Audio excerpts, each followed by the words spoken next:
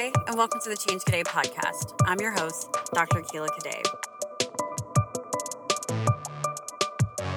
So, Cadet is my last name, and in French, it means soldier. So, when we talk about Change Cadet, we're talking about soldiers of change. In my company, we talk about soldiers of change in the place of diversity, inclusion, and equity. But here, it may talk about the workplace, but we may also talk about stories of just change in general from various different aspects of life. Change Today is all about stories of change at what times may feel like an upward battle, but people are getting to their places of joy. So here, I'll share some of my own stories. I'll also interview guests who took risks and grew from their experience of navigating change to find their joy. I hope that these stories that you hear today will be an opportunity for you to become inspired and maybe a change cadet in your own life. Welcome to the Change Cadet podcast. I'm so excited to have Dr. Shamel Bell. How does that sound? Sounds creepy. No, it doesn't sound creepy. Dr. Keila Cadet is great. It's on my Amazon packages. I know. It sounds hilarious because of you, it's you, that I went to the yoga, to sign up for yoga, and I signed doctor before my name, and then she saw my car, says Dr. S. Bell, and so the lady was like, you have to put doctor everywhere. I was like, yes, 10 years of work and research, I'm going to put doctor everywhere. I was like, actually, my friend told me to put doctor on everything, and I'm listening to her. Everything. No, it was you. I was talking about you. I tell people that all the time. It's on my, airplane flight ticket. It's everywhere. I put it on my airplane flight ticket, too. It's just, people need to know. Hotels. Anytime I introduce myself, I literally got it from you. So sometimes you can get upgraded, too, because I think you're important. And the wonderful thing is that we are important. Just good. Yeah, so in repeating what you said, how do I feel being called doctor? I feel important. Good. Because I am important. You are important. I did a thing that was big. What was that? Became a doctor. That's right. So can you tell people a little bit about yourself? Yes, I am a mother to an amazing 8-year-old who is part spiritual guru, part helping people get free from the Matrix. We were watching Matrix the past couple of days, and he's locked in. I am a community organizer. I am a cultural ethnographer. I am a dancer choreographer. I am a documentary filmmaker. I am so many things. Yeah. It's just hard trying to list them. And now I'm a Dartmouth professor. Say that again. I'm an Ivy League professor. You are, and you will be teaching? I'll be teaching Theater 1 at Dartmouth in the fall, as well as race, gender, and performance. And we are trying to figure out 3 more courses for anthropology and African American studies program. Wait, so that sounds like you're moving. That's what the change that I'm in this process of. I don't know if I'm moving for 10 weeks or 10 months. That's what I mean. My mentor, Robin D.G. Kelly, wrote Freedom Dreams at Dartmouth, and I didn't even know that. And most of my work is on that foundation. Yeah. And he was visiting there, and they were looking for someone else in the African American studies program. And he's like, my student is actually going to be in the theater department. So now they're working to expand that from 10 weeks to the whole academic year. So, I have an official appointment, but it's we're working on more courses. So how does that make you feel that you are having this opportunity and to be in a place with one of your, mentors and or role models? Well, Robin Kelly is here at UCLA now. He was only at Dartmouth when he was writing that book, which is incredible. It's incredible that I would be able to be in that same space where, obviously I want to turn my dissertation and the documentary that I did for my dissertation into a book. And so I'm going to actually be in the same space that he wrote Freedom Dreams. And I don't know if he quite understands that, because he's like, things are coincidences, and I don't believe anything is a coincidence. So I'm elated. I am honored. I am grateful. because I know that this transition is going to give me the energy that is needed to be the change agent that I am. Yeah. Like Freedom Dreams, if you talk to anyone that's an arts activist, they read Freedom Dreams. Yeah. Like it's known. And I am going to be literally where he like finished Freedom Dreams. And I have started the foundations. You saw the book that I did for my my little photo shoot for my dissertation. I had like the Freedom Dreams book up. I had no idea that I would be asked to teach at Dartmouth. That's a lot of change that's happening, including you're going to be in New Hampshire? New Hampshire. And I don't know what that's like. I've actually never been to New Hampshire. Yeah, I went once last year, which is why they asked me to come and teach. And it was a wonderful experience in the little area that I was in, like Black and, Black theater. And so I understand that I was in a little vacuum pretty much. Yeah. So I see myself, the students, we connected and they were trying to figure out how to get me back. And we made a lot of lasting connections, obviously, because people that I didn't even remember that would remember me. Yeah. They, were sending me messages like, I heard you're coming here. Yeah. And so that was great because it's not really about the location. It's about the connections. Mm-hmm. So I follow soul connections. Yeah. And I follow energy. So you'll have a community when you get there. I'll have a community already. Yeah. And the great thing about having a name that kind of precedes you is that depending on who resonates with me, that's who I'm going to be in community with and find my soul tribe. That's all I'm concerned about. I do often have a lot of negativity on the outside of me, but this lesson that I'm learning right now is to be present with the people that are supposed to resonate with me and, kind of welcome whoever else isn't like away from my journey. Mm-hmm. Like, wish them well, acknowledge them and in their presence as being, a being in this world, but not harboring like any resentment or making it something that's personal to myself. So I know that New Hampshire, I bring that up because New Hampshire is obviously a lot of people that don't look like me and may not have the same kind of sensibilities or same moral compass or even the same core values as I do.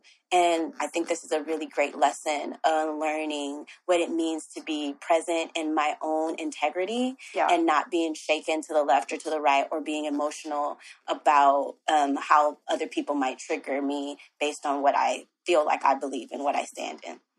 So you kind of touched on it a little bit, but what makes you a Change Cadet? So for those of you who are listening, Change Cadet is my company and Cadet is my last name. It means soldier. So we create soldiers of change. And my company, it's specific to diversity, but change is so important to the foundation of like living your best life and getting to a place of passion, purpose, and joy. So what makes you a Change Cadet? Yeah, I live my days. I live my life. I live every day for liberation of my people.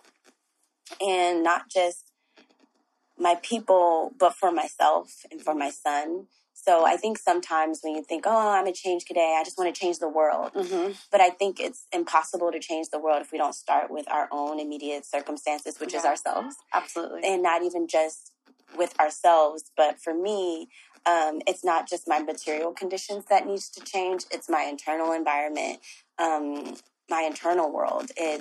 I think also the way that I parent my son. So I am homeschooling my son. So yes, I went through a PhD program as a single mother homeschooling my son. Easy peasy. He's a high school dropout, as we laugh. Like all of these billionaires are like, oh, I was a high school dropout. And we're like, no. We have a kindergarten dropout, I meant. He's a kindergarten dropout we laugh about. So yeah, the way that I make change is by creating the opportunities for people to see me doing those things every day unapologetically. I graduate and I go viral for crip walking while I graduate. And I look at people like, if you knew me, you knew I'd be crip walking as I graduate, across the stage, because it's important for me as someone that's been raised in South Central Los Angeles, as someone that is first generation in a lot of ways, that I know that I do a lot through fear. Mm-hmm. And I want people to know that fear and hardships and uncertainty, I'm in the most uncertain space right now. Like, I have no idea where I'm going, if I'm leaving for 10 weeks or 10 months to Dartmouth. I don't know where I leave this apartment in 5 days and don't know where I should move my things. I don't know if I'm bringing my car, but this is the moment that I'm being present and I'm allowing. And that's what I want to show people as a change agent. You know, like I want to show them that change is inevitable, but it's not something that we should choose to suffer from. It's something that we should ease through and don't want to be a part of this toxic positivity where it's just like, hey, you know, change is good. You know, don't feel your emotions. I want us to feel the emotions. Before you saw me today, I was crying and you helped me to move out of that space, you know, just by being, you know, a generator, and you like generate that positivity and that joy in me. So yeah, I think it's important when we think about how we want to create change in the world is recognizing that, yes, there's going to be shifts. It's going to be, you know, in order for us to be able to make changes, we have to shift and not be afraid of it. Yeah. And even if we are afraid of it, we need to fear it, feel it.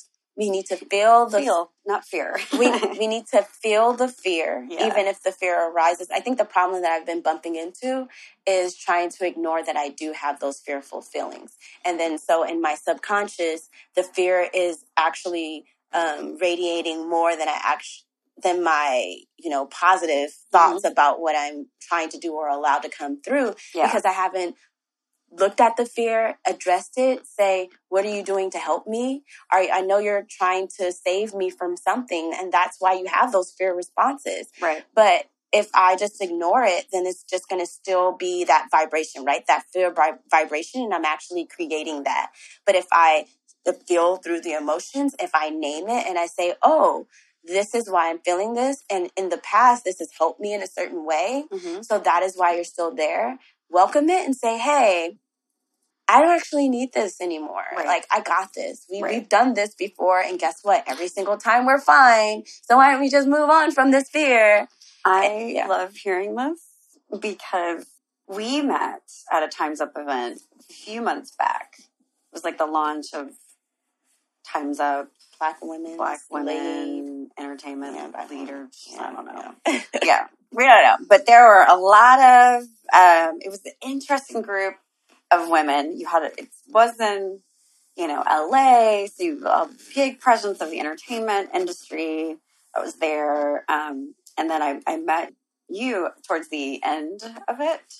When we were leaving. We were leaving, and you were clearly important because important people were talking to you, and I didn't know who you were. And then I think, I don't know, it was either outfit talk of clothes being great, right? Or something. And then I mentioned that I was doc, and then you mentioned you were finishing your doctorate and you just didn't know what to do with your life. And I was like, it'll be fine.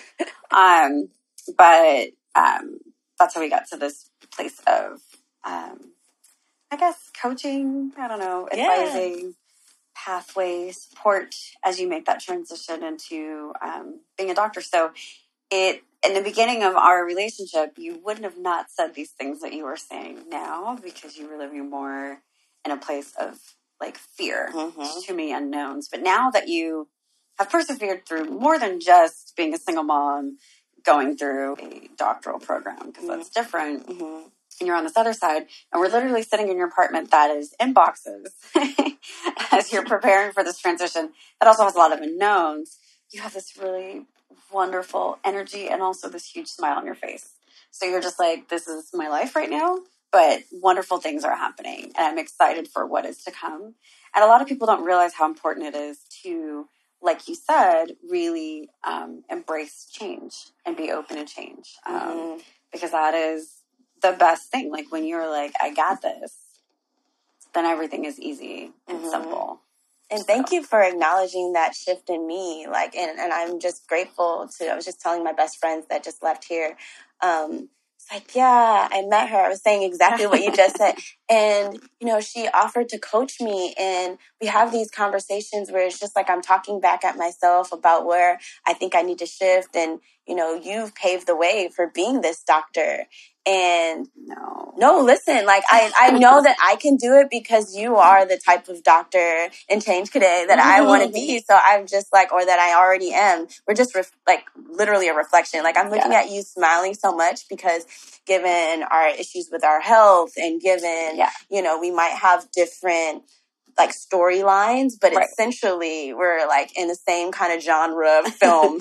You know, yes, we're definitely in some. It's a dark rom-com. I was just gonna say it's like some epic rom-com with some kind of like always have a cliffhanger, and I'm not sure if it's a dark. I know, and then you said dark, but I'm just grateful because I know that I wouldn't have said what I just said about embracing change even a week ago, though. Like, so when you have these extraordinary moments of pressure, you know, like the cliche, it creates diamonds type thing. For me, it was deeper than an awakening. It was like an arrival, like a rebirth. And I am grateful for these experiences of suffering, quote unquote, because although I was crying before you came, you see the smile that I have right now. And I don't think I would be able to notice, or you would be able to notice the amount of like joy that I feel had I not been in the space where you knew I didn't feel joy. And you knew that, you know, I was crying before you came, or like, you know, those, like to see this, and to be able to talk about it and hopefully be able to walk people through the journey alongside of us. You know, we are connected. We are, you know, we know that we're one. I'm for sure like you are connected in my path for like a reason. And I mean, that's the most important thing about being someone that leads people to change. And it's not lead people, you know, like you didn't lead me to change. You know, you kind of unlocked things that were in me by showing me by your example. Like all you had to do was literally call me and listen to me cry, or listen to me like and ask a question. It could sometimes be a rhetorical question, you know, and just sitting there and being present for me. And I think that's what change is. And being a Change Cadet is being present for yourself in order to be present for someone else. Yeah. Oh, absolutely. That was well said. Thank you. Oh. I didn't know I was going to get that type of love. So I appreciate it. My God. So, thank you. Let's put it back on you. Excuse me. And let's talk about Black Lives Matter.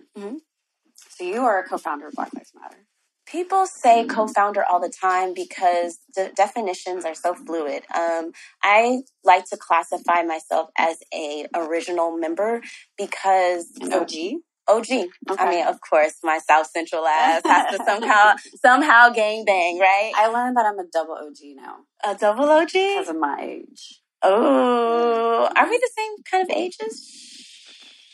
I don't remember your age. I'm 36. I'm 35 this year. Yeah. You're a double OG. Yeah. I am turning 35 October 30th. So yeah, I'm arriving. But yes. You're 34. Yeah. Don't say you're 35. I'm turning 35 is what I said. No. You're just 34. I'm just 34. Live in the moment. I'm just 34. I'm 36. Yeah, I will not be 37 until that happens. I just thought that we, like some people, I don't know, I thought we were in like different age brackets, but I thought I thought that, no, I thought we were the same age. I don't know. Anyway, I'm trying to figure that out. So Black Lives Matter. I like to call myself an OG. Yeah. I had a mentor by the name of Melina Abdullah, who I met during my undergrad at USC, and she became like spirit family. She was like a spirit mom, transitioned to a spirit sis as I became a triple OG almost. And she was like, wait, you're getting older. You can't be my daughter. And so when the Trayvon Martin verdict came down, I like to say it that way because he was the one that was on trial and definitely wasn't Zimmerman. Right. I hardly ever say that man's name, but I had a visceral response. Like I cried and wailed. I had a new child. Johnny was, just a small baby, and I felt for Sabrina Fulton. Like I thought, like I was losing my own child, and that visceral response that it could have been my son and I could have been Sabrina made me call Melina, and I said, we've gone to rallies before, all those things, but I was like, I knew it was different.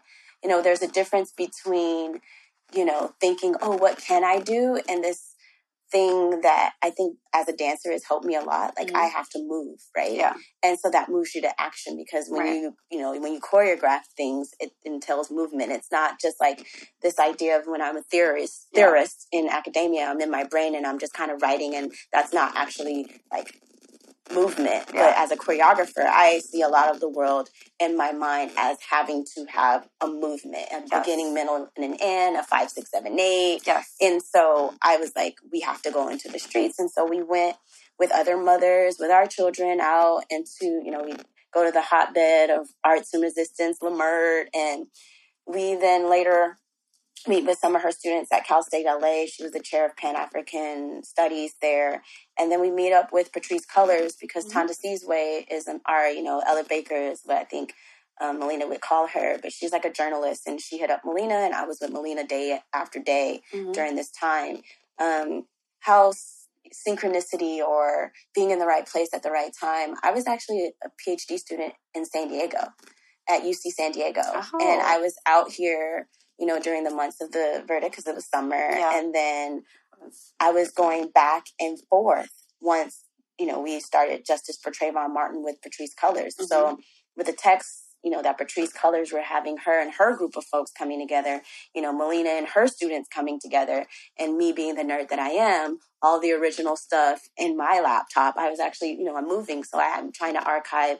I should have taken better care of it, but I have like press releases that I made when we were trying to go after Alec, not realizing that was something really incredibly like going after Nestle, or different things like that, trying to boycott some of these entities that you think you're going after Nestle, but you're going after like 100 other corporations. Yeah. You don't even know it's like, pet food that Nestle owns, and water and chocolate and all of these types of things. And I was just looking through some of those things, but all of those original things are in my apartment right now on the floor, So I like to consider myself an original member, because I think that I always felt a little bit eerie, like about classifying what we were doing as founders. It wasn't, to me, an organization. It was like something that we needed to do. It was a necessity for our liberation.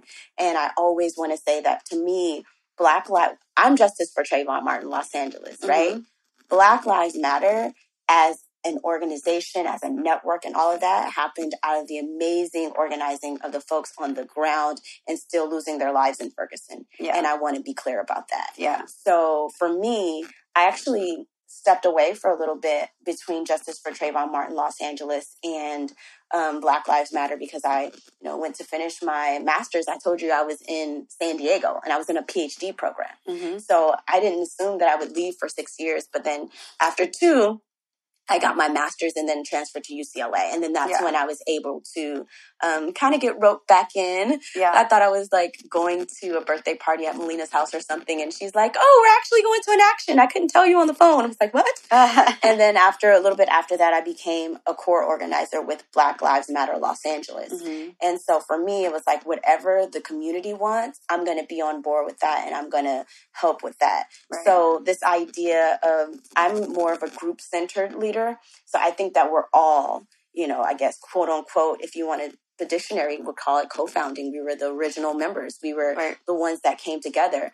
So yeah, that's why I think, people all the time call me a co-founder. But there are 3 women who have coined themselves as co-founders. And so I also want to be very intentional about that language as well. I am an original member of Black Lives Matter. Original member is equally powerful too. Because, Black Lives Matter is something that literally changed the way people think about police brutality and, the endless amounts of murders of Black and brown bodies that are happening under their watch. So to be part of that is, incredible, but also that's a place of a lot of trauma too, vicarious trauma, having to deal with so much pain and so much suffering. And then you have anger and frustration and you're just always kind of looking for a place of, hope, which leads to The Hate U Give, right? So you were a consultant for that movie, which, that movie it parallels, the importance, the reality, the despair of the thing that drives me crazy: police killing unarmed Black men. Right? So what was that experience like? So the experience is back to this thinking of synchronicities and thinking of, being in the right place at the right time. George Tillman Jr., the director, is my godbrother. Oh, yeah. So him and his wife kind of adopted me before I even was like a real teenager. I think I was 13. Yeah, just 13.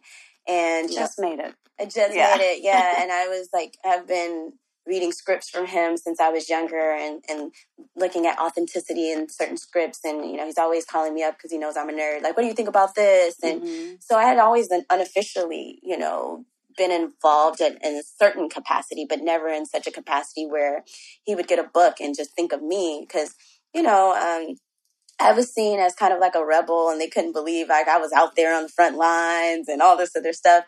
And not to say that they didn't care about police brutality, but, they're Hollywood producers. He produced, the Barbershop series. He he wrote and directed Soul Food. Like, come on, Soul Food. And the classic. And also makes you hungry. Every time, the final scene, you're like, just everything. And it just reminds you of family. It does. Just all things that I love about Black folks is Soul Food, right? And so I get the soundtrack, like everything. And so for me to be able to kind of be raised by, George and by Marcia, Soul Food. You were raised by, I was literally raised by Soul Food. And, for me, it's an incredible experience to have them. A little funny story about George. When I graduated from undergrad at USC, I was valedictorian of Black grad. And so he made it through to one of my graduations, although how busy he was. And he was just so proud. And at the time, because I'm from South Central Los Angeles, I didn't know what a valedictorian was. Right. Like, when they called me, I was like, yo, I thought it was like student body president or something. I thought I was like most popular or something, like in prom or something. I was like, yo, you got the wrong one. Like, I've just been studying and I didn't know what it was. And they were like, you do know it's like you have the highest GPA of all the Black students at USC. And I was like, oh yeah, totally.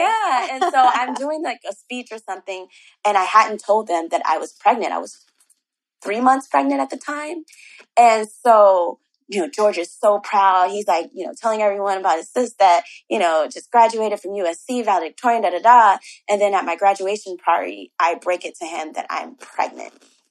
And so he thought I ruined my life. Like, he then started talking about how I ruined my life. And was telling random people, it's a running joke that they thought I would not. And I had a summer program at Yale right after I graduated. And I still went from 4 to 7 months pregnant. I went to Yale by myself, not knowing what was going to happen with the future of me and having a baby daddy or any of that stuff. Yeah. I still went to Yale pregnant and did research and, was jerking because that was my undergraduate research. I'll talk to you about street dance from South Central Los Angeles with a pregnant belly and doing a presentation in front of all of Harvard and Yale and, all the Ivy Leagues. And so now to this day, they still joke because they're like, you proved us wrong.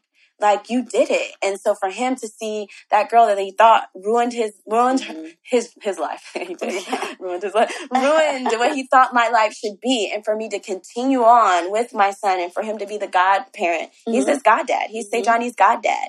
And for him to get a book about, what would seem to be very similar to Black Lives Matter themes. He gave it to me before it was even, I think, published. And I read it. And then when he got the script, he was like, I want your help with this. And I helped, so many other times, but I knew that I had to. And I knew that my politics didn't directly align because it's not a Black Lives Matter movie. It isn't. It is a young adult novel that Angie Thomas wrote. Yeah. The amazing Angie Thomas wrote, and she wasn't necessarily an activist, right? She was a Black woman with a voice who used it. Yes. And so that's what I saw in it. And I saw that me as a community organizer, I can take this with youth and I can use it to start a conversation. And I was just so honored that everything would align, that he would be able to just say, I can ask my sister this.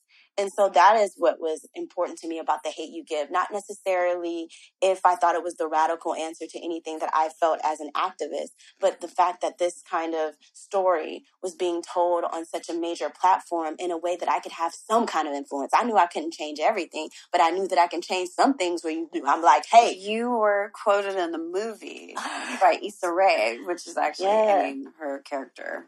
Yeah. But that is pretty amazing. And in something that you just said, unarmed Black men is what is your, like, I don't know if you wanted to, I don't know what you classified. It wasn't pet peeve, but like something that really bothers you.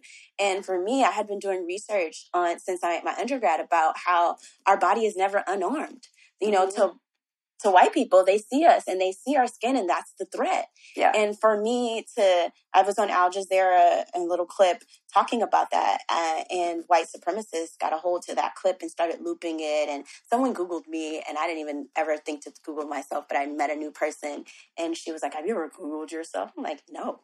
She was like, you might want to Google yourself. And it was like, Shamel Bell's an idiot. She said that, black skin is the threat, and da-da-da-da, and that clip.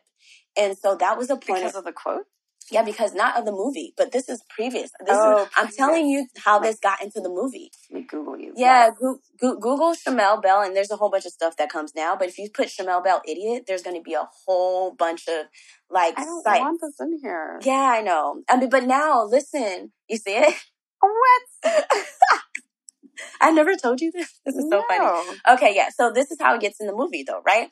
So from me saying this, it gets viral with these white supremacists, and it's like hurting me so bad. And I get the script, and I see that they attribute it, because now it gets into consciousness, and everyone's talking about how the skin is in TV shows. People are talking about it, because at first people were saying hands up, don't shoot. And I would tell all the organizers, don't say that. Stop saying that, because it doesn't matter where our hands are. It doesn't matter if you have Skittles. It doesn't matter if you have a sandwich. It doesn't matter if you have a cell phone. It doesn't matter if you have a Bible. Stop saying hands up. It doesn't matter where our hands are. Our skin is the weapon. Our body is the weapon. And so things started to shift in our organizing. And so when the movie script came out, I saw them attribute it to someone else. And I visibly had a reaction because of this that you're reading right now. I'm looking at your face. There's a lot of them. I'm pretty sure I know everything there's even mildly interesting to know about Shamel Bell from just viewing a few seconds of an interview with her. She's overly educated in race politics and completely worthless in any other respect. Probably owes a lot in college loans, and if she gets a job, it'll be a barista, where she'll blame Whitey for her lack of success. Pretty sad. You know what's funny about that? That's not even true. Whoever this person is. I mean, shit, so do I. But the interesting thing is that your overly educated self is teaching at an Ivy League school. Right, I'm not a barista. You are not a barista. But I think even if you were a barista, no, I'm kidding. You wouldn't even be that at all. But it's just it's interest. It's just, people. But when I was that person that we talked about in Fear, I was reading that, and I didn't even know I had an imposter syndrome at UCLA. And one of my professors put my paper on the projector and said my writing sucked around that same time, and gave out cupcakes to his favorite students. And all of this was happening at the same time. So I was damn near suicidal around this time, and had the pressure of being an organizer on the ground and trying to be a single mom and trying to, all these things. Absolutely. So bringing it back, I talk in tangents to The Hate U Give. It's important because, my brother's assistant sees me look, and I'm visibly kind of upset because it kind of brought back this website to me. And I told her, I was like, yeah, I said that, and all the white supremacists, kind of went after me. She's like, what? And she looked at the date and she said, yeah, you said this before what we're quoting on here. And I was like, yeah, people know I said that. And she's like, wow. And I didn't think that it would ever be changed. I didn't know. They didn't tell me until Issa Rae was like, oh, we said your name in the movie. I said your name in the movie. And I know Issa Rae, actually. But was that off script? It was in the script. It was in the script, okay. It was in the script. I read it when I was editing, like when I was consulting and going through and seeing. I always look at my brother's script for authenticity and things like that. And I saw something I said in it that caused trauma, and I had a response, and his assistant noticed, and it was changed. And most people think I put my name in it because I consulted. I'm like, no, I would never just put my name in it, but I wish I did have that much pull. But it's just the synchronicity that I'm talking about with the Hate U Give. Like, I knew I had to be a part of this. Yeah. And I know now that there's young girls that are still attached to the movie, and I was able to have Angie Thomas donate some books to South Central Youth, and we had read-ins where we took books and actually went through it, had high school students go through the book and see how the book is very different from the movie, but why those artistic choices were made. I had actually done a music video for Issa Rae 10 years prior for her brother, who now sometimes his name is Animal then, but I'm not sure what he's called now, but he was in a group called Fly Guys, and because I worked with Jerks, and they were doing like a Jerkin spoof, I choreographed for the video and brought all the Rangers, which was like the number one Jerk crew at the time, brought the Go-Go Girls, who were the girl version of them, and I choreographed the video for them. And so for Issa Rae to say my name in a movie, and I hadn't really connected with her, just briefly with her rise to success, and for her to walk up to me on set when I was just visiting my brother. And it's so funny, I never was on the set intentionally. Like, they didn't hire me to go on the set. I was going to a funeral when they were filming in Atlanta, and they were filming the protest scenes while I was there. And so that is why you see a cameo of me and my son, because we were there for funerals. And I see Issa Rae on the set, and she says, "I say your name." So that's how I found out. Wow. Yeah, so going back to, having my godbrother be the director, having this beautiful Black woman, Angie Thomas, who's now a dear friend of mine, and then going into the community, what you should have done with this movie at any point of your level of understanding as someone that wants to be a Change Cadet, you go and you provide opportunities for people who don't have the same level of understanding. And so for me, I chose to use youth, the people that the book was actually written for, to teach in these read-ins. So they went to their favorite, quotes and verses, and they talked about systems of oppression that you didn't even think the youth would even know. But I worked with some of the most amazing youth, these group of youth called Students Deserve, and they actually won their fight to end random searches in LAUSD schools. So I don't know if you know, but when your student goes through, they go through metal detectors, or they're randomly searched, or, they take things like highlighters and gum and take, journals because they don't want them to tag on it, and, asthma medication or different things like that. And it's a criminalization process. Absolutely. So it's, stop and frisk, but in school. So they fought, these youth that I worked with fought to end that. And they did. They just won it, I think, last month. But I had those students to be able to watch the movie and also have discussions about where does it deviate from our radical dreams, and where does it open up space for us to have those freedom dreams, and what would we have done if we would have been put in that situation. And, spoiler alert, the drug kingpin goes to jail at the end, and it looks as if it's celebrated. It's not the same ending exactly as the book, but what does that mean to have that? And do you feel a tension from a movie that also displays the talk in one of the first scenes, and also displays what it means to have, the 10-point program, that's something that's memorized by his kids, and the family dynamic with the father, like all of these things, and the complexities of what it means to be a Black person in America. That's what that movie meant to me. And so, that's my role in The Hate U Give. And I am grateful to have been in divine appointment to be able to not allow my own feelings of what I think is right, and what I think people should take from any movie, and allow it to open up space for people to be met at whatever level of understanding that they are in. Well said. Thank you. So let's talk a little bit about, you've mentioned it already, but let's talk about health, because we have some things in common. exciting, right? Yeah. So, in addition to doing all the things you've already have accomplished and what you'll continue to accomplish, and also single mom, going through school, you have some health things going on. Yeah. I've always been, my Uncle Donnie would call me a patient, is what he called. That's my nickname. It's like patient. I was always in the doctors. I was always sick. And at 9 years old, I was diagnosed with an irritable bowel disease. And so I've always had these, if you think you have a stomach virus or a stomach flu, I feel that every day of my life. You see, I gave you water, but I'm sipping on what? Oh, yeah. But I sip on ginger ale, too. Yeah. I got a little jealous. I'm so sorry. No, it's okay. I had it on the plane on the way here. I love ginger ale. I drink it all the time. Okay, well, when I wish I would have known, because I would have offered you. This was my last one. No. You deserve it. Yeah, so, but for me, I don't really like ginger ale. It's like my stomach is never settled. So I had these feelings of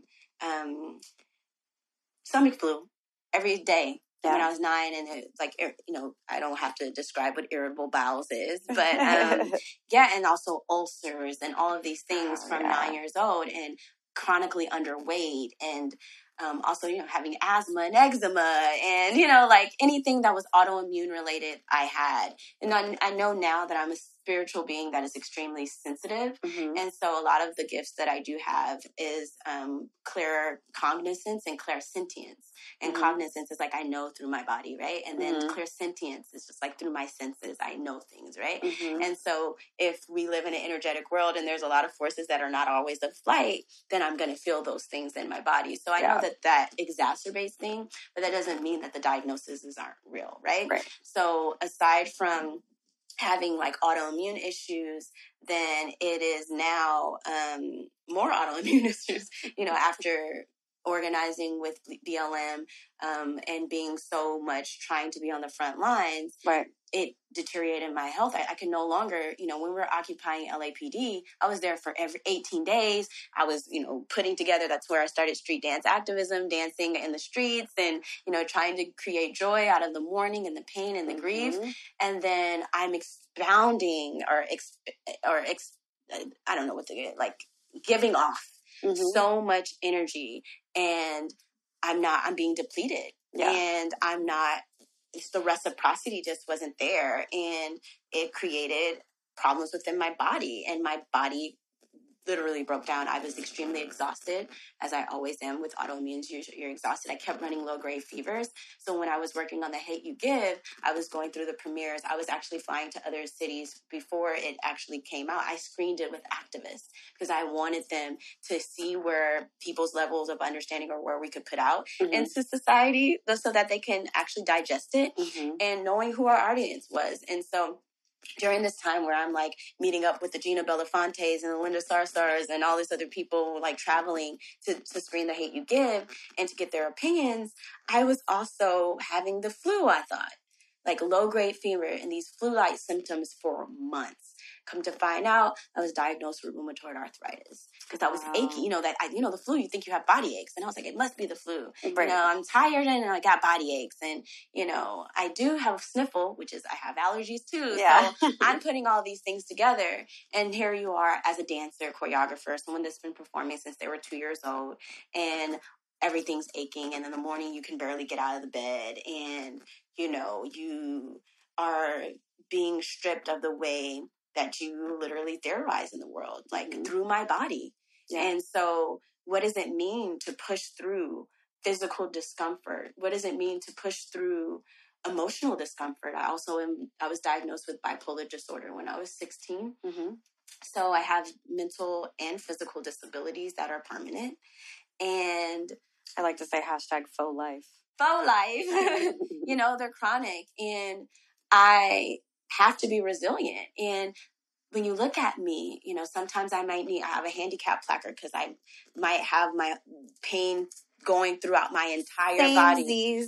Right. But when they see you, they, even when I might need a wheelchair at the airport because I can't walk all the, they'll take everyone around me. They'll actually say, but you look fine. Right. Or, well, good thing you look like that because, it's not that bad, and not knowing that everything is aching and, that type of thing. So I'm also an advocate for what it means to look like this. Invisible illness. Invisible illness. Yeah. It's like a real thing. And if you look the way we look, you cannot be sick. It's impossible. I parked somewhere. I was actually meeting friends to go for a walk. And I parked close to the entrance because you always think about your steps. Listen, how far you have to go. No one knows we have to count steps. Yeah, you're just like, can I go to the grocery store today? And people don't realize, like, if you, depending on how your day is, going from the back of just a trip around the grocery store to your car is like exhausting. Exhausting. So I, parked like closer to the thing, but it was in a full-on puddle, and I was like, no. So then I moved, and the next closest one was a handicap parking spot. And I have a placard, put my placard up, get up.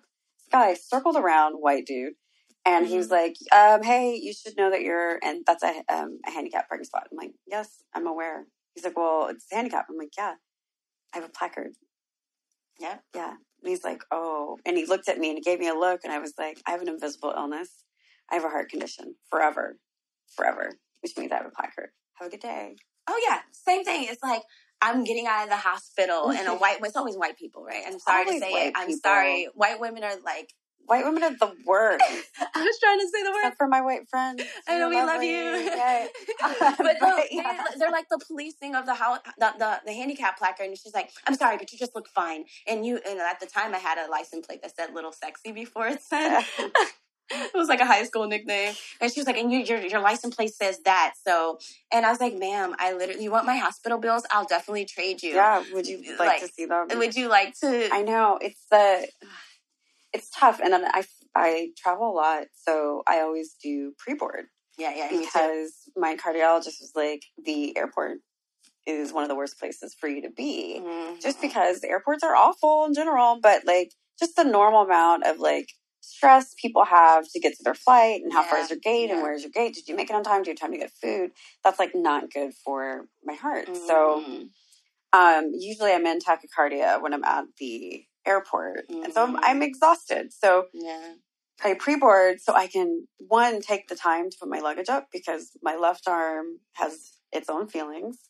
And so sometimes it'll take me a little bit longer to put my suitcase up, and other days, it's like, on the armrest, on the headrest, on my shoulder, and then like up. And other times it's like a one, and I don't want to be forced or like feel bad, so that's why I do it. But one particular time, it was Southwest Airlines, which I travel a lot to come here to LA from Oakland, and or maybe it was Southwest, and my sister was with me because we were coming back here or something, and. I was like, I need pre-board. And she was like, for what? And I was like, I have an invisible illness. Well, no, you can't get pre-board. I'm like, I have a heart condition. That means I have to literally take time to get onto the plane. She was like, well, you can just go with the families. And first of all, I don't need to be around anyone's fucking kids. Like, I don't need any of that. I don't like kids in the airports. I feel like they're just, parents let them be too free. Not all parents, but there's a lot of just like, curb your child or whatever. Bring your kid to you. But I'm like, no, And so my sister was like, she needs pre-board. Like, I have to help her put her luggage up and blah, blah, blah. I bring my handicap placard because of that. Yeah, I mean, I have my handicap placard with me right now, actually. But I was like, no, I have an invisible illness and, you're going to do it. So if you can't do that, I'm just going to go to someone else because I can get it. And she was telling me how I couldn't get it and all these other things were super negative. And I was like, all right, I'm going to go to someone else. And then she begrudgingly gave it to me.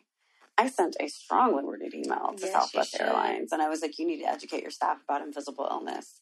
Because just because I'm not in a wheelchair or I have a sling or a crutch or I look visibly decrepit or old or whatever, it doesn't mean that I can't. I'm not someone who's afraid of flying. I'm someone who's afraid of passing out because I can pass out on a plane, and I want to sit down. So I don't have that happen. And they were like super apologetic. They gave me a credit, and that wasn't what I wanted. Yeah. But it's just the it's just exhausting having to choose when you want to educate someone. Thank you for sending that email though, because I've sent maybe 2 and I got tired because literally every time I travel it happens. One of my best friends, the one that you just met, she was just mentioning it to someone else. She's like, have you ever traveled with Shamel? Like when she literally needs the wheelchair because everything hurts and we're with her and telling them that she needs the wheelchair and they'll do us last. Like she experienced it like with me, and it was one of the most dehumanizing experiences. Like they just look at you and say, oh, well, we didn't know it was for you. Like they brought a wheelchair. I said it was for me. They took all the people that looked older or different things. Right. Had the crutches of the cast. Yeah. So thank you for speaking up about that. Oh, yeah. And I try about it all the time. I try to, educate people, but I'm just tired and I'm exhausted. And, even with friends and family or people just like, well, you've done all of this, so aren't you're fine. Like, and they don't know what you feel like in the inside. But the fact that we're overachievers in their eyes, or that we've gone to the heights of, we're doctors, so for us to have these invisible illnesses, they expect so much of us. They do. And I don't have to tell you why I need extra time or assistance or when my handicap placard is up. And sometimes I don't, because I'm like, I don't have time for you today. Other times I'm like, you're gonna get all this education and you're gonna change your perspective about things. And I even change my perspective once I get a handicap placard. I'm like, you know what? There are young people who have a handicap placard because they're dealing with similar things like us.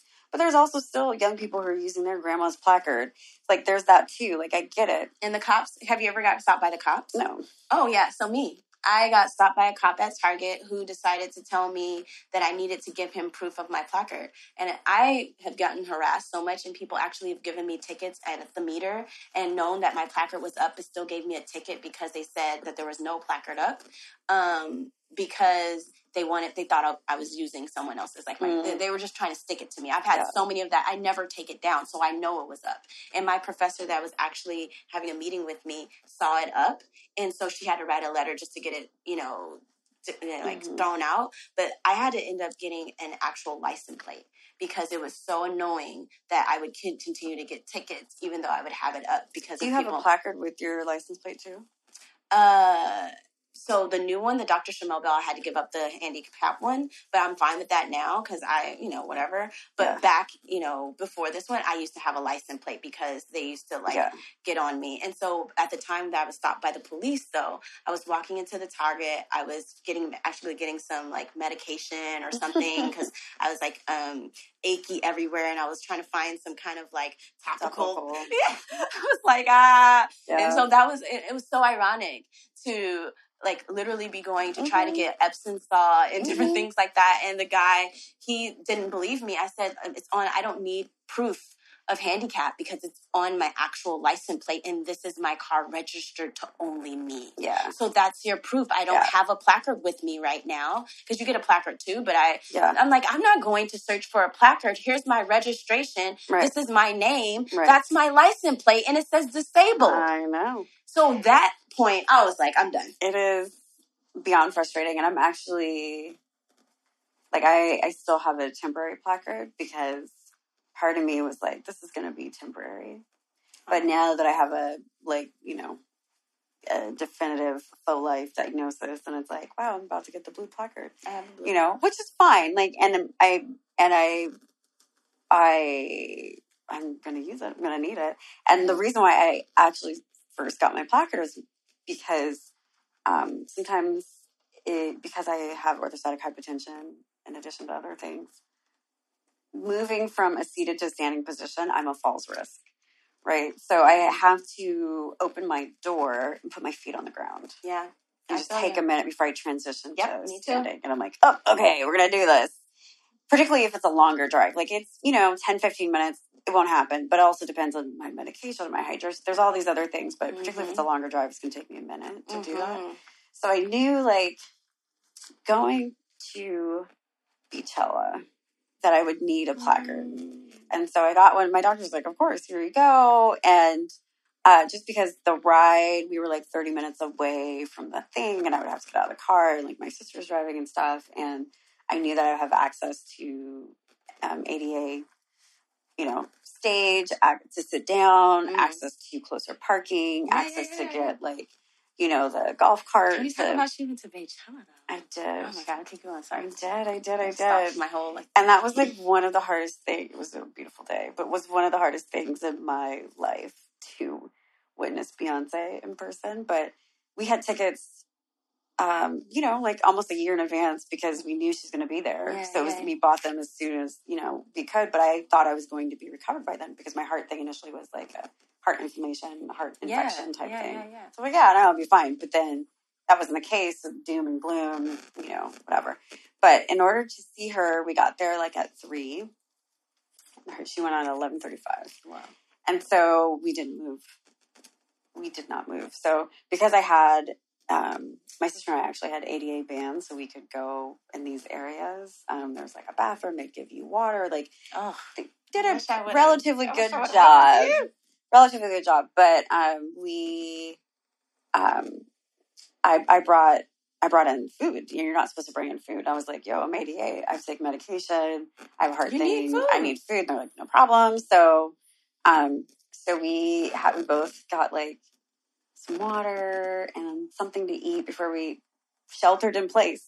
Because once you were in there, you could not move because everyone was there to see Beyonce. So it got to a point where it's you could sit down in between the different shows around the stage, but it got so crowded that you could not even sit down at all. And I was in serious tachycardia. My heart rate was 150 for hours, which is not healthy at all. And I'm popping pills, and I'm hot, and I'm trying to drink water, but not too much so I wouldn't have to pee. It was a whole thing. And then when she came on, I was like, okay, it's totally worth it. Yes, great. But we didn't leave we didn't get home until or to the hotel until 2:30. Wow. So I didn't eat real food. I did not go to the bathroom. And I was just it was just a lot on my body. I was super tired, but then I had this Beyonce high. It was a really interesting thing. But so now while I was there, I'm this is my life now. My life is different. I'm no longer the person who's going to stand on the floor for concerts. I can't stand for long periods of time. It's not my life anymore. It's not. And I have to learn how to, embrace that. And do you mind if I ask you a question about that? Of course. How did that shift feel for you? Because I'm experiencing that shift and different levels because I get different levels of diagnosis. So you have a heart condition, but I've had all the different levels of different. It went from, my lungs to, my stomach to my mental to my body. It's progressively all areas shutting down. So my mobility has gone down, but I've shifted gradually. I've been sick since I was 9. Yeah. But since before that, I had asthma off and on since I was a small child in the hospital. Mm-hmm. I've always been in the hospital. But for you to have that shift, how did that feel for you? It was annoying, and I didn't want to deal with that at all. I was prepared for it to be temporary. That's what I can't imagine. I know that. I've only known being sick. Yeah, I'm fine with things and health wise being temporary, but when I December of last year, my cardiologist was well, but then in January it was you have coronary artery spasms for the rest of your life. The orthostatic hypotension, and the inappropriate sinus tachycardia may go away, but I will have coronary artery spasms for the rest of my life. So for those of you who don't know, it's a spasm in my heart, the arteries in my heart and vessels. So a cramp that you would have in your calf or your foot. A Charlie horse. Yeah, exactly. Happens in my chest every day. Sometimes they're just hey. But other times they're listen, you bitch. We're going to take the breath out of you. We're going to sit you down. And we may send you to the emergency room. So that's full spectrum. And so to have that, I was oh my gosh. My entire life was different. So dating is different. Because once you say I can't drink as much. I can have one drink a day. But I usually don't drink because it's just easier to not dehydrate myself. Medications, yeah. Yes. there's that depending on what pain med I'm on, right? Yeah. But so I don't drink as much, and so at some point on the date, I'll have to be like, I have a heart thing, and then guys automatically are like, oh, well, I probably can't have sex with you. I'm like, but no, you can. That's a stress reliever. Like, let's do that. But so there's like that, and like what it's going to be like to partner, and what it's going to be like to have a kid, because my heart is forever different. And whenever and hopefully can get pregnant, like then I don't know what that's going to mean for like my body, again, concerts, where I park. I'm thinking about what I'm going to wear, the heat. I can't be in direct sunlight. And I'm like, I'm a Caribbean person. And so fuck that. I'm going to do it anyway. But I'm like mindful of the shade and like staying hydrated. And I have a fan. Like there's all these things that make the preparation. Yeah, people don't understand it. One more crazy question about this. How long does it take you to get out of the car sometimes? I'm pretty good. So I could do it like within a couple of minutes, but it doesn't mean that, thank you, but it doesn't mean that, I may have a weird like walk or something. So I asked because I often can perform normal all the way until I get home in my garage. Oh, no, the end of the day is different. And I cannot, no. Oh, wait, let me say that again then. No, I will sit in my car sometimes. I see what you're saying. At the end of the day, I will sit in my car and I will check emails. I'll be on my phone. I'll be like, okay, I'm going to get out of my car. Because, when you have chronic pain, inflammation, invisible illness, things that we're dealing with, you are tired by the end of the day. You're just done. And so it's affected my social life because, I'm out here hustling, doing my thing for my business. But, like if I go to a networking thing or if I'm doing like today, I have a talk that I'm doing later today. It's going to be hard. I'm going to be exhausted, and I have to like talk to people and the energy, used to do that. So then I may not go on a date or I may not hang out with friends as much. Because my bed and my couch are my best friends. I don't eat. Like, it's horrible. I do not eat because I'm, like, too tired to eat. I'll leave the stove on, a gas stove. Same. I left the gas stove on multiple times. People are like, turn it off. I'm like, first of all, you don't know my life. And so for me, making my quesadilla or whatever simple thing that I made, and I do love to cook, but I haven't been cooking because then I'm on my feet and then I get tired. Doesn't mean I can't do it. It's just I have to do things, differently. So I am actually in therapy every week to adjust to this new life of mine. Yeah, well, every week since January. So I'm better with accepting it. But this fucking handicap placard, for some reason, I don't want to move from red to blue. It was a difficult process. Yeah. For me too. So, because I'm like, it's a stigma to it as well that I wish that we would destigmatize, and I want us to like. So I had a partner's stepmom who pretty much would like.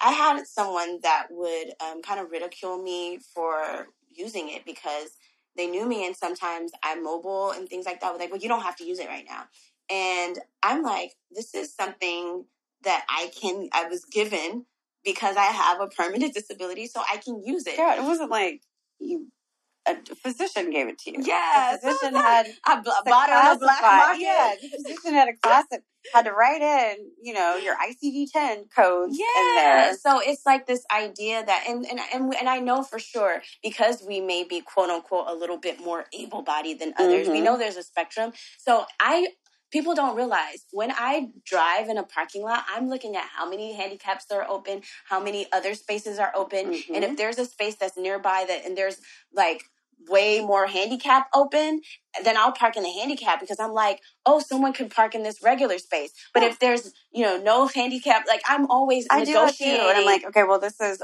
a space where someone can get out on the right side versus the left side, or there's two that are close together, so I can get out. So I think about that all the time. But I have to work on my own thing with just continually fully accepting. I have accepted it, but this is just the one thing that annoys me. But that's an always. I'm here for you. Well, thank you. As someone with a blue placard. Blue placard team. Yes, blue placard team. Like I'm gonna. I will make that switch in September. that's when it will happen, because this is like my fourth one. And it's not, and you're fabulous, and you know that. Oh, I know. I'm fabulous. It's just like that one thing that's left. But yeah, so it's important to say how amazing we are to do the things that we're doing. And I mean, the parallels and the contrast of, like, I'm not a mom, but I look forward to being a mom. And you have overcome so many things, and you've probably, obviously at times, fought the change, but you really, at a younger age, figured out how to embrace this. And it's truly connected to the fact that you were in and out of the hospital, and you were dealing with different things, and you weren't like a normal kid. And it took me 8 years to get out of undergrad, because I would start a semester and 3 weeks in, go into the hospital for 2 weeks, and then have to lose, a quarter when I go back. And they're like, no, we can't. It's just, I would lose entire quarters as a student because I would have to go into the hospital, and I'm an A+ student. Yeah. And so imagine, obviously, valedictorian. I know, yeah. And then, or the only time I would get something that wasn't an A+ or an A is because I was in the hospital. Mm-hmm. And or professors just like, I got to go on sabbatical. I can't grade your paper, so I'm going to give you an incomplete, but I'm not coming back, so you have to withdraw. And you can't withdraw from one. You have to withdraw from the entire quarter. Right. And I had A+. So, and or dealing with the symptoms of trying to, and I did my first 4 years of college without any accommodations. Mm-hmm. I didn't know that you could have that I could have accommodations. Yeah. So, and then dealing with professors that know you have accommodations, but they're just ableist, mm-hmm. and try to dock you down because you turned in a paper late, even though it exceeded everything everyone else did, but you didn't turn it in on time. And I'm like, ma'am, I can't get out of the bed, but you're, ma'am. The interesting thing is now the tables have turned, because you are now going to be the professor, right? And the amount of empathy, sympathy, care, mm-hmm. compassion, and concern that you're going to have for your students is going to, I know you don't like to change the world, but it is literally going to change the world, because you're helping them think and see things differently about themselves and the world. Do you see those masks up there? Yes. There are only some of them, but those are my students. So I've been teaching for 5 years because I'm in an arts-based program, and so we don't get funding for our PhDs. We have to work. We have to teach.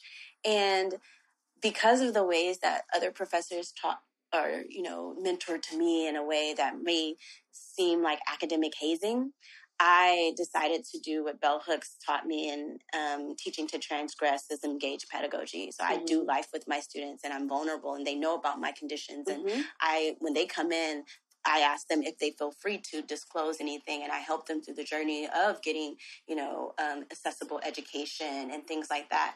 And I literally have students who make their projects extremely incredible to leave them with me. Mm-hmm. And I'm not going to get rid of them. I'm going to put them in my Dartmouth or wherever I land, because I know that it's because I was treated the way that I was in during processes.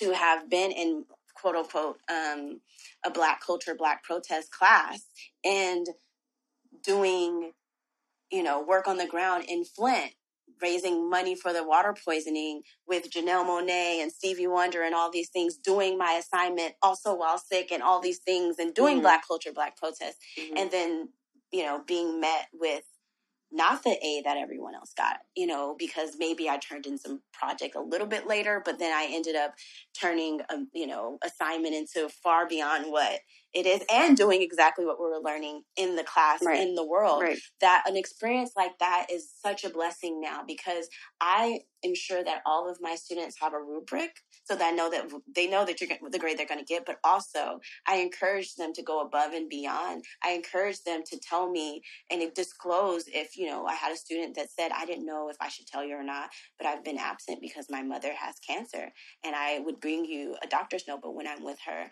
I told her I don't have school because we're Asian and she doesn't want me to miss any class, but my mom was just diagnosed with cancer, and I'm sorry, I'm going to be there for her. Mm-hmm. And, having that vulnerability about mm-hmm. these are people with actual lives. Mm-hmm. And I'm more concerned about, how are you getting through life? How is your soul doing? And are you learning what I'm teaching you in this class, or what we're teaching each other? And these students have the best papers and the best projects. And that was because I didn't haze them. I did life with them. And I'm just so grateful to be able to shift academia in that way, where I'm like always hit up by my students, like, can I see you? This is what I have going on. Mm-hmm. Oh, I took what you assigned in class or what you challenged me to do in classes. I'm always like, don't do this for your assignment. If you are thinking you're doing this just to get an A from me, then you've got this all wrong and you should probably take another course. Yeah. But I'm questioning whether they are doing things that mean anything to them or the people in their community or their family. So one of my students is Caitlin. She's a gymnast at UCLA. She graduated and she went viral for doing like, she had a Michael Jackson routine at one time. Oh my God, I love that routine. Yeah, and then she did Beyonce Women Empower one afterwards. So she was in my class, Artist, Social Action, and she was one of, like, all of my students are dear, so I can't say she was one of my favorite students because, like, I love my students. And one of the assignments that I had them is to use their talent for a social purpose or a greater purpose. And she started writing poetry and doing her poetry in front of people in my class. Like, the first time she was, like, reading her poetry, and she did it. And when I didn't know that she was a viral gymnast because, I'm a single mom, like, I didn't know. But she started using her work to speak on the platform, the issues that we were talking about. And started using her platform to speak on the issues that we were talking about. And the crazy thing is, she asked me to be her faculty, like, advisor for her project or senior project or something. And I'm not real, like, a faculty at the time. I'm a TA. Mm-hmm. So we got another professor to kind of be like the liaison between us. And I got a chance to work with her weekly and talk about, she turned her poetry into like a poetry book and a photography book that she's going to come out with. And I got a chance to, like, look through it and edit. But most importantly, I got to talk to her about joy. Like, I was more every week talking about, like, what brings you joy, what makes you happy, and, like, going through like your wholeness and going through the shifts in her life and what does it mean to go viral one time and didn't think she was going to go again. She went viral again. Do you know this is a life-changing moment for me as a professor when she goes on Good Morning America or Good Morning something, and she does that poem that she was writing with me, like, that I helped edit with her, one of the poems. So can you imagine, I see my student, she's gone viral again, and everyone is talking about the joy that she had, and that was some intentional joy. We talked through that, and people saw that, and then I'm so proud of her because she was reading her poetry for the world. And the fear of going viral again was gone because she did it twice. Mm-hmm. And even more viral the second time. And she was in her joy. Sorry, I'm, like, getting, like, teary-eyed. Wait, what was that? I said, I'm getting teary-eyed. There we go. Not apologizing for it. And for her to later, invite me to galas where she's now, like, seen as a social justice work. They don't know who I am, these people. So I'm going to, like, a gala with her. Yeah. And I'm, like, sitting by the side and she's on the, like, red carpet and it's for social justice. And I'm like looking like. Also wonderful. Also, you are a double OG in that. I know. But it's interesting. But that's what you do. Like, if you're doing life right, you are able to uplift other people.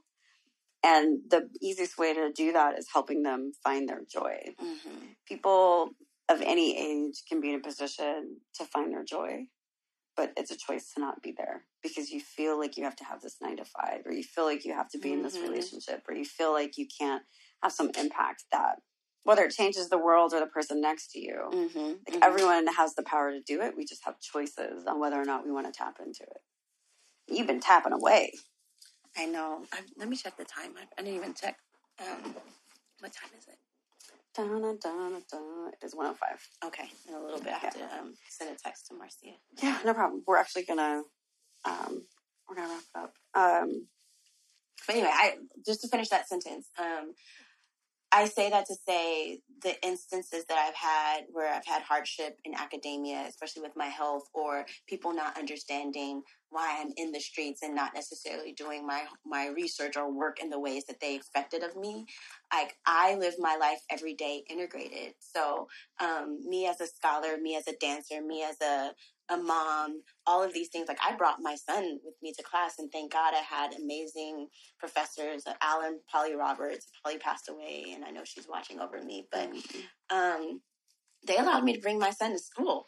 And so that was like a game changer, because Sejani is, one of the youngest, like, little baby graduates from UCLA's World Arts and Cultures Dance Department, because they gave me the freedom. And then it kind of set a precedent. Like, if we need to bring our kids, like, other students are bringing their kids, and to kind of shift the way that we are doing academia. And I'm so grateful for the hardships that I had, because it made me make a way, and therefore made a way for other things. Like, I've done things with my PhD process that set precedent.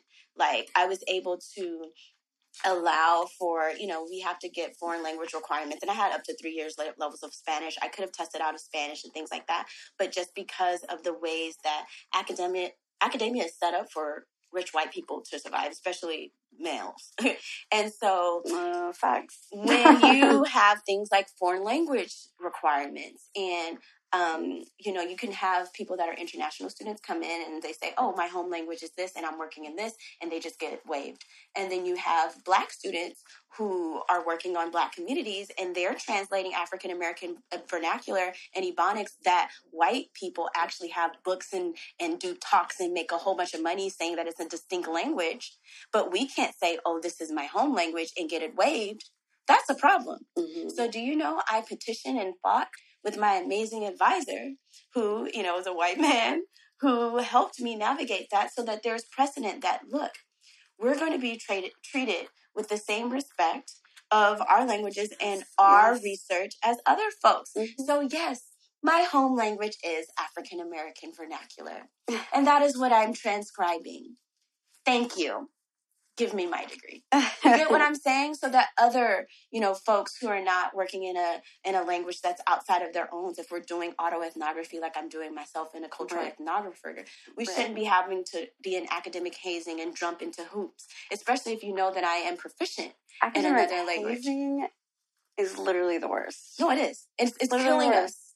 Yeah, and I remember like crying with some dumbass shit my advisor said, and I called my mom, who's a PhD, and I was like, this is horrible. And she's like, it's just part of the process. Yeah, no, I don't want to hear that. And I was like, how come you just didn't tell me the truth? Like, at least if I knew that it was so toxic and so brutal and intentional, then I'd be prepared for it. And I would also let a lot of things go, but it's not the case. But with you, I'm curious to know, like, we know what's next as far as you going to Dartmouth, but talk a little bit about your research, your dissertation, and the plans for that. Okay, perfect. Yeah. So I do research, and I don't even like to call it research. I document my home community of South Central Los Angeles, and the ways, pretty much through my own lens, and how through my body I theorized, and I was able to find a way to pivot against the detrimental environments of, like, not having equal access to housing, education, employment, and the environmental racism that was around us. I chose dance.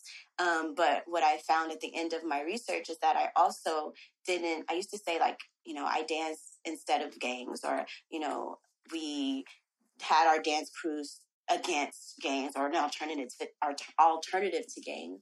But what I found is that it was a very similar structure and a kinship that we had. And I was very, gang adjacent. And at the similar types of, like, kinship and hustling, I just hustled in a different way. I hustled academia and entertainment. So what the end of my research kind of got to is this, especially after Nipsey passed, was for me to push more how we as Black folks, especially Black youth, we have what I call a corporeal pedagogy. And that's a way of knowing that's transferred through our social dances, that you can understand life skills. You can understand, similar to hip hop, like what we're going through our dance crews and our dance circles and our ways of life that we had, and how that's transmitted all over the world via social media and things like that. And that I could be at, Yale when I told you I was pregnant, doing a project on jerking, go out and see young boys actually jerking outside and knowing, and I'm pretending like I don't know what it is and asking them what they're doing. And for them to say almost the same exact thing that my boys that I had been studying in South Central Los Angeles that helped create the dance and to disseminate it. Yeah. So my research is an embodied storytelling as well. So I turned my actual dissertation that I did extra. I did a written and a documentary. I did a 95-minute documentary. Very extra. So I know I'm extra. And so because for me, it was important to have folks that can't have access to my written dissertation for it to be accessible. And because most of the street dance culture is disseminated through social media, I needed to have it be a platform where you can just check it out on a social media platform. And so I had it so that initially it was supposed to be a choreography directly, and it was only supposed to be like short little documentaries, but then it turned into 95 minutes. So basically you'll be able to read my dissertation and actually see what you're going to be able to roughly see in the documentary. And then if you if you watch the documentary, there's aspects of my written dissertation that you'll be able to experience. And I want to continue that on with going this summer. I'll be doing a summer program. The Department of Cultural Affairs gave me a grant, and I'll be going to another area in South Central Los Angeles and doing street dance activism, which I coined for Black Lives Matter, and embodied storytelling, where they will be telling their own stories of South Central Los Angeles and how they're surviving and thriving. Right. And putting that on top of their embodied storytelling and like, filming themselves dancing and then also filming their oral history. And so that's documenting their story, but also a form of watching their transformation, watching their healing process, because dancing saves lives and dance is healing. But then finally putting that together as something that is archivable for people to know what's going on in South Central Los Angeles. So you're just not studying us. We are giving our own story. So that's why I said I don't really do research. I do life with my students, and I also do life with my community. And there are my, what I call co-choreographers, because, there's a difference between co-creation for me. Co-creation is very cerebral and in the mind. Right. And then choreography is this act of doing. And so I want to dance alongside people that I interact with and that I do work with. So that's what my PhD, I culminated that 10-year project, because it started in undergrad. I was in a senior honors thesis, and, someone was doing a presentation on Crump and saw me, dancing in Rise, and looked back and was like, I'm in class at USC, and they're like, is this you? And I'm like, oh my God. Because I didn't even know that you could study things like that. I thought you had to be a lawyer or a doctor. Yeah. Like, I really knew nothing about college. Yeah. And so for Robin D.G. Kelley to get me, who did Freedom Dreams, for me to be able to have him as a mentor, him to, push me to do McNair and Melanie May's research programs. And then for me to be a PhD, he was on my committee. And for him to now, help me transition to Dartmouth, where he wrote Freedom Dreams. And, I'm going to be producing these small documentaries, and I'm going to put it in a museum. I'm going to put it in, the archives of UCLA maybe, or wherever the archives is. Because I still have the original work from us in BLM. I still have original stuff from 10 years ago from the Jerkin movement. I still have my memories of being involved in Rise before, anybody knew what that was, and I'm actually in my summer program. Miss Prissy is involved in the summer program. I'm always collaborating. Yeah. I got asked to do the LA Times a couple years ago, and I told them I wouldn't do it. They wanted to do an article on street dance activism. And I was like, other dance activists have to do it with me. This is we-centeredness, and I have to be an example. I'm not the only one that dances for liberation. Yes, I coined street dance activism for the Black Lives Matter movement, but that was something that just came out of my body as a result of not wanting to see us continuously mourning and being in grief. I wanted to have radical joy in that moment, and I knew all I knew how to do at that moment. I didn't know really how to be an organizer, but I knew how to dance. And I knew I had my own organization in the community. I've always been a community justice person. I did performance in the inner city. And I got, if I would have known you back then, I would have been like, ooh, you want to model? So I would intern in Hollywood with this amazing Black woman called Anissa Williams Casting. So I was interning with her at like 14. So I could just write my friends into things because I knew I was hustling. Just like Nipsey, I wasn't rapping, but I was like, yo, I can get my niggas with me and we can get in these music videos. We had fake IDs at 14 trying to get into an Usher, video and all these other things. Yeah. And so by doing that, I was kind of breaking the code of this informal economy, like I wasn't selling drugs, but I was like kind of pimping out, your friends, my friends to get them to see they would have never gone to Hollywood had we not provided that opportunity. So that's what I've been doing as far as like academia in the community, as well as in my personal life, and always being my authentic self in all of these spaces so that you would see me crip walking across the stage. And that's also my research. I'm going to have to show you my sea walking because it's not bad. It is not bad. It's random fun fact. I used to battle bitches back in the day. Yes. Granted, it was like Sacramento and the Bay Area, so there was not much competition at all, but I was proud of myself. We're going to have to crip walk. So how do you celebrate the little wins? The little wins? Mm-hmm. How do I celebrate them? Reminding myself to be present and doing whatever thing that would make me feel joyful in that moment. I love to go to this spa. It's called Tikkun Spa in Santa Monica, and they're like family. I'm there like way more than I should. I brought maybe like 40 friends, which you actually have to go with me one time. And we get vagina steams. Oh, God. And it's like 5 of us in a room. It's a private room, but you can bring up to 5 people and steam your vagina.